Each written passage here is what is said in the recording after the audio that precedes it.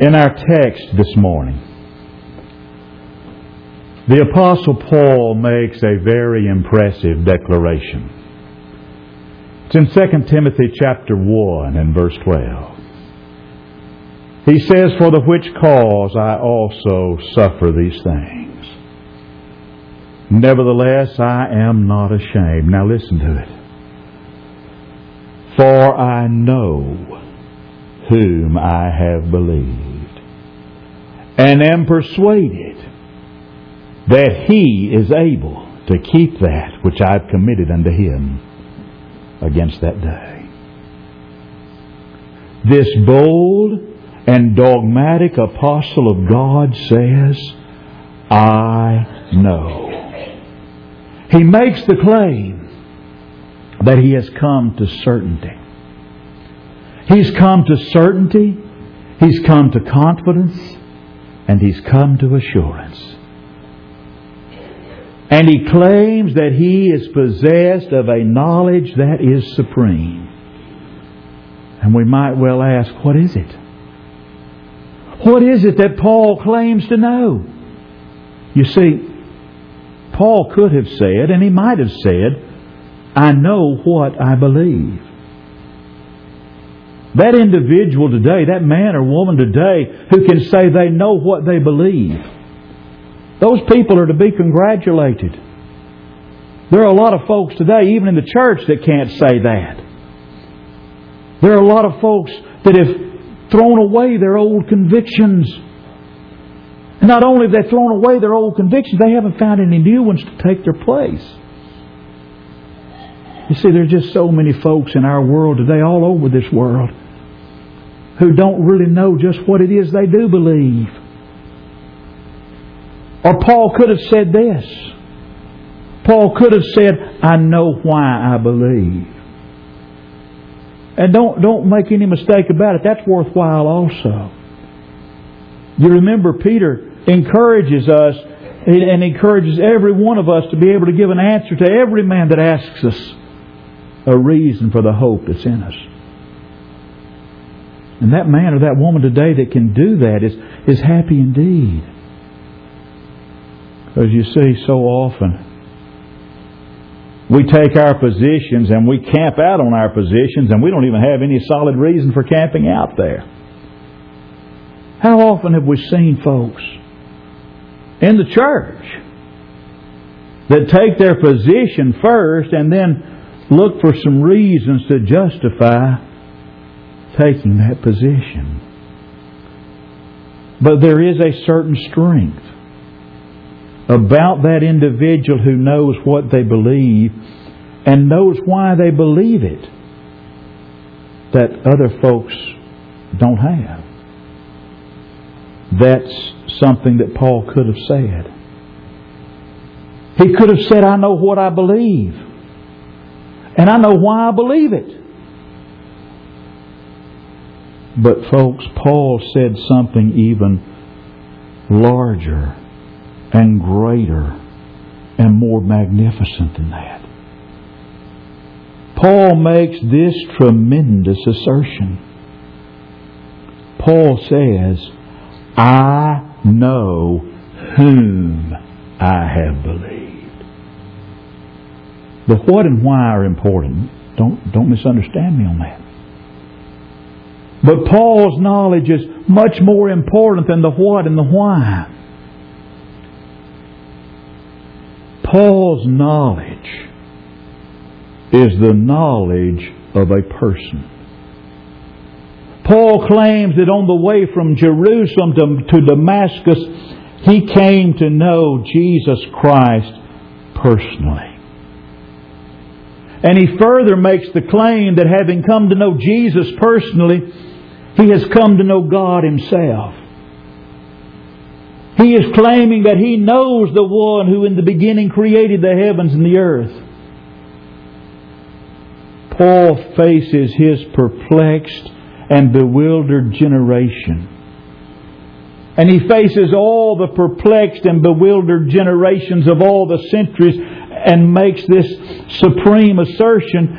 And Paul says, "I know God."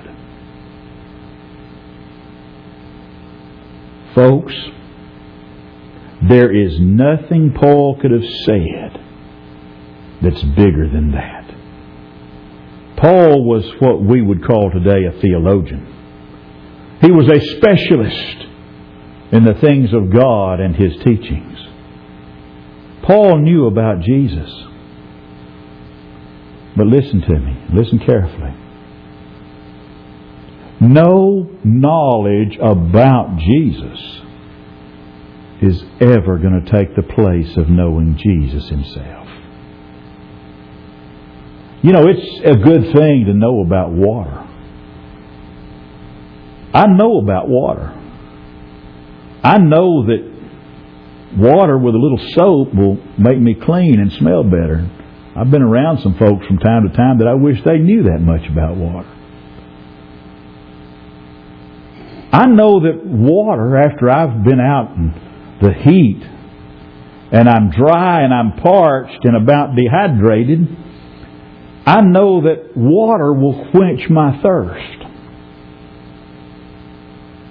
But no knowledge of water will quench the thirst of a parched and dry mouth.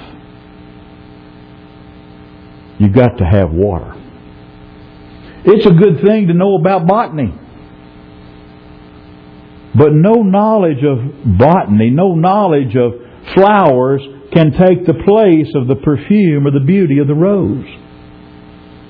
It's well to know astronomy. But there is no book of astronomy that can give the splendors that you see in a sunrise or the light and magnificence of the stars. Now listen to it. In that same way, no knowledge about Jesus can ever take the place of knowing Jesus Himself. Paul makes a universal statement. Paul says, I know whom I have believed. The hunger for God is a universal hunger. It's as universal as the hunger for bread. Job was bewildered and tortured when he cried, oh, that I might know where I might find Him, that I might come even to His seed, in Job chapter 23 and verse 3. Job was expressing a universal longing. When the psalmist declared in Psalms 42, as the hart panteth after the water's brook, so panteth my soul after Thee, O God. The psalmist wasn't speaking for himself alone, but for all mankind of all ages. You remember after Jesus had the Passover with the apostles that last night? He told them He was going away and He was going to prepare a place for them. And He told them, one of them said, Lord, we don't know where You're going. How do we know the way? He said, I'm the way, the truth, and the life. No man comes to the Father but by me. And you remember Philip said, Lord, show us the Father, and it suffices us. Philip was uttering a cry that is as old as man and as old as the news feed on your internet this morning. And Jesus said, have I been so long time with you, and yet thou hast not known me, Philip? He that hath seen me has seen the Father. Inside of every one of us, inside of every heart, is an insatiable longing for God. Every man and every woman needs to know God. And there are times that we're not willing to confess this need. Sometimes in our blindness we feel like we've run past it. But if we look at ourselves honestly and we see the facts, the raw facts about ourselves, we know beyond a shadow of any doubt the supreme need of all of our lives is the presence of God. Think about Paul. When Paul met Jesus that day on that road from Jerusalem to Damascus, Paul Paul was not a moral renegade. He actually at one point declares he had lived before God in all good conscience up to that hour. Paul was a man who was clean. He was religious. He was a man that was desperately in earnest and sincere in his religion. But this man met Jesus Christ. And when he met Jesus Christ, he came to know Him with an intimate and personal knowledge. And that intimate and personal knowledge of Jesus brought an inward peace to Paul. Up to that point, Paul had been in earnest about a creed. But having come to know God through Jesus, he was now devoted to a person. And going forth to spend and to be spent for others, Paul had a motive that was all sufficient. When Paul claims to know God, Paul speaks to the need of every human heart. And you know something else it does? Paul's assertion gives hope that you and I may also know God. You know, most of our knowledge we have to take secondhand. When the astronomer tells us the sun is so many millions of miles from the earth, we accept it, don't we? An astronomer says the sun is X number of millions of miles from the earth, and we nod and say, okay, that's good. Personally, I don't ever intend to try and prove it. When someone tells us of the harsh conditions that exist at the South Pole, and we've seen pictures of the harsh conditions of the South Pole, we say, okay, I don't know about you, but I'm not planning to go there and find out for sure anytime soon. Myself, I'm quite aware of how big Paul's declaration is. I know whom I have believed. Have you ever thought about how ridiculous it seems that the God of the universe would take knowledge of creatures so small and frail as we are? You ever sent a letter to your senator or your congressman and gotten a reply? It's the same reply that 8 million other people got. The same form letter. They're too important to know us, okay? But the God that created this world, He knows how many hairs there are on my head. Now granted, it's not as hard to keep up with now as it was 40 years ago, but He knows how many are there. God knows my needs. God knows my life. God's aware of me. God doesn't send me form letters. Listen to the psalmist in Psalms 8 and verse 4. What is man that Thou art mindful of him, and the Son of man that Thou visitest him? If we only think in terms of bigness, then the assertion that God can be known by all of us seems a bit incredible, does it not? But if we think of God as our Father, and of ourselves as God's children of His love, then the whole picture changes, doesn't it? If God is our Father, and if God really loves us, if God really loves me, then there's nothing so reasonable as the fact that God longs to make contact with me. Do you remember reading Tennyson's Enoch Arden? There were two friends, Enoch and Philip, who were in love with the same girl. Enoch and Philip were both very fine, upstanding men, genuinely worthy.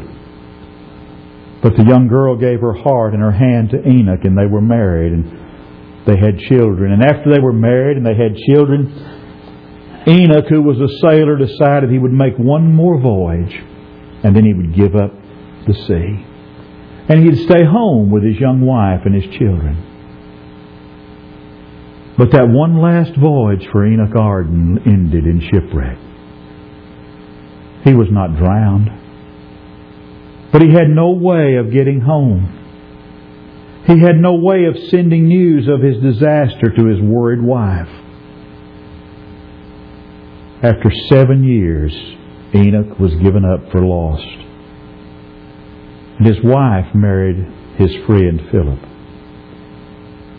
One night, Enoch finally managed to make his way home. He hurried down the street to his own house and he found it dark. And then he went to Philip's house and he looked through a window. There were his 2 children, a boy and a girl. They were his and hers. On his wife's lap was another child. It was hers, but it was not his. What is he to do? If he goes in the house and reveals himself, he knows something of the bitter heartache it's going to bring to everyone involved. And therefore he decided to sink out of sight and permit himself to be forgotten. And the thing that made his decision so painful was that loving so deeply, he cannot reveal himself to his wife and his children. In the story we see Enoch Arden as he flings himself upon his face and claws the loam of the garden with outstretched fingers and says, God, help me not to tell her. God, help me to never let her know. In that heart that Enoch had longing for his wife and his children, in that same way, there's a longing inside of all of our hearts for God. God put it there. But infinitely stronger than the longing in our hearts for God is the longing that God has for us. God has put into every heart the capacity that was in Paul's heart to say, I know Him. But it's up to us to come to know God, to be able to say with Paul, I know whom I have believed. Folks, there is no greater, more important question to be settled than how can I know Jesus Christ? Look at that complete statement Paul makes once again. It's a threefold assertion. Paul says, I know whom I have believed,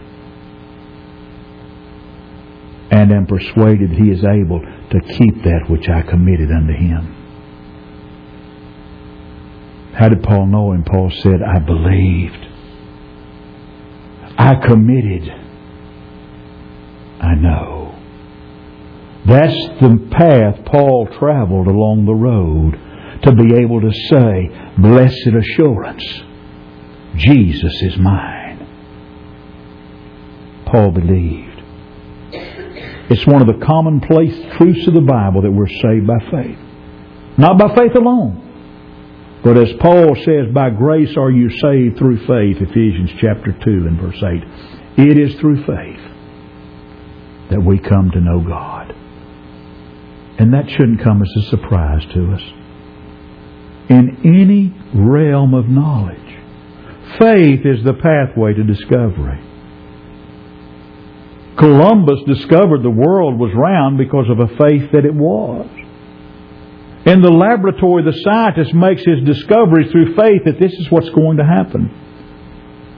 And so we should not be astonished when the saints of old and saints today assert we discover God through faith. What kind of faith? What kind of faith leads to this discovery? It's a faith that dares, a faith that adventures, faith that leads us to commit. You see, a faith that adventures, that's a faith that brings us to the knowledge of God. You remember the jailer of Acts 16? The earthquake had opened the doors of the prison. The earthquake had loosened the shackles of all the prisoners. And the frightened jailer sprang in and he looked at Paul and Silas. He says, "What must I do to be saved?" And Paul gave him the sanest of all answers. He said, "Believe on the Lord Jesus Christ and thou shalt be saved." Well, what is that? What is it to believe on Jesus? It's to do more than just accept a theory about the personality of Jesus. It means to believe on Jesus so fully, so completely, that we commit ourselves to Him. However much we may claim to believe, if that belief does not lead to a definite committal, it falls short. If faith does not lead to a changed life, it's less than the faith that God wants. However vague our faith might be, if that faith leads us to commit everything to Jesus, then we're headed toward certainty. That's what Paul found out. I believed, he declares. I committed, he said. And the outcome for Paul was, I know. A faith that issues in obedience is the roadway to knowledge. I don't care how bright your assurance of God may be right now at this very moment. If you begin to be disobedient to that heavenly vision, your light is going to go out. And however dim that light may be, if you begin right here, right now, to live up to the very best that you have, then that dim light can grow into a sunrise. You see, for all this to happen, Jesus has to be the Lord and Master of our lives. Let's be standing together right now, please.